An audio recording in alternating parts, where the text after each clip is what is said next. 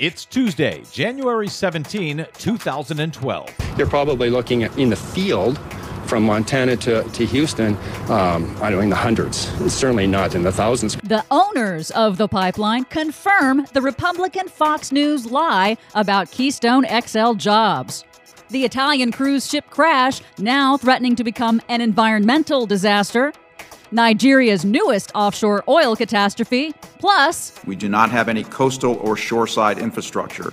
We do not have a seasonal base to even hangar our aircraft or to sustain our crews. Nonetheless, it's full speed ahead for drilling in the Arctic. All of those stories and more straight ahead. From BradBlog.com, I'm Brad Friedman. And I'm Desi Doyen. Stand by for 6 minutes of independent green news, politics, analysis, and snarky comment. Well, the thing, sure, you got to remember about Greens is that they love animals, but they hate people. No, we don't. We just hate liars.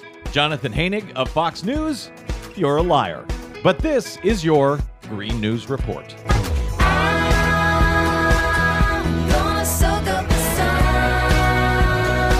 Okay, Des, a tragic situation over the weekend in Europe in this Costa Concordia disaster, but there may also be environmental concerns about the story as well. Yes, the Costa Concordia cruise ship crash off the Italian coast over the weekend that has already left 11 confirmed dead, dozens still missing, now also threatens to become an environmental disaster as well because the ship was just hours into its voyage at the time of the crash. It was fully loaded with thousands of tons of fuel, which officials warn appears to be already leaking into the marine sanctuary where the massive ship is now precariously resting on an undersea ledge.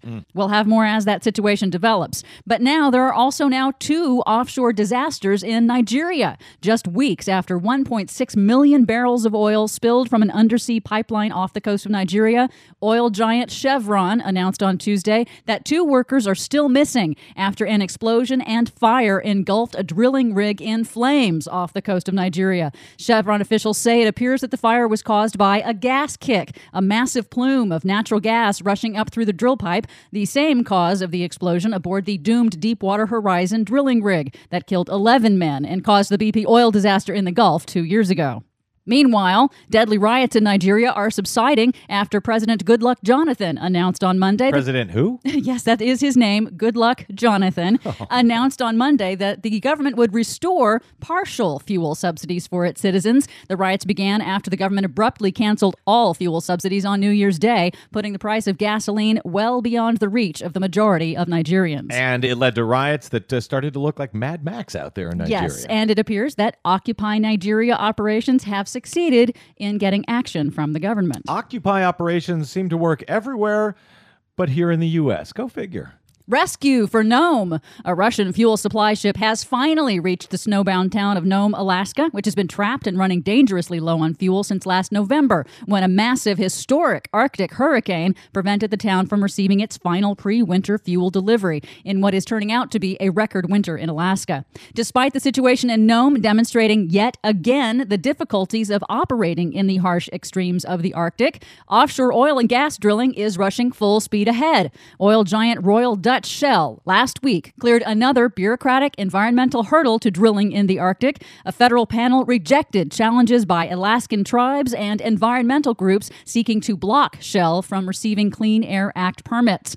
Arctic drilling is scheduled to begin this summer. Also, as I recall, the U.S. Coast Guard was against the oil drilling in the Arctic. Weren't they saying that they and still are. They only have one icebreaker ship, and it's currently being used. Well, let's ignore them and listen to the companies. What could possibly go wrong?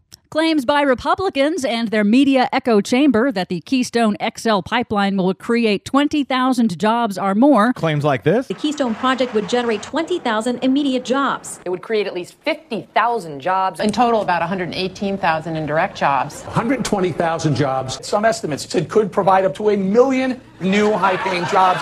20,000 to 1 million new high-paying jobs, according to Fox News. You're saying that is inaccurate? Yeah, not so much. At least if you ask the vice president of TransCanada, the company that wants to build the pipeline, here in an interview by CNN. You know, the numbers are, literally how many technicians and such up and down the line. So they're probably looking at in the field from Montana to Houston, in the hundreds. It's certainly not in the thousands, because those are construction jobs. So Fox and the Republicans say 20,000 to a million jobs, but the actual owners of the pipeline say a few hundred at best. That's right. And as the Natural Resources Defense Council points out, these inflated job claims are actually a bait and switch to distract attention from the fact that the Keystone XL pipeline would actually be an export pipeline, enabling Canada to ship oil to China, resulting in higher gas prices for America. So very few jobs, and it won't even give us that energy independence from foreign oil that all the Republican candidates have been talking about in arguing for this pipeline? That's right. Wow, I'm starting to think they're a bunch of liars too.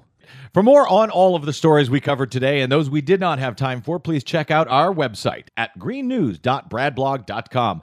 While you're there, please consider a donation to help sponsor the Green News Report so that we can keep telling the truth over your public airwaves. From bradblog.com, I'm Brad Friedman. And I'm Desi Doyen. And this has been your Green News Report.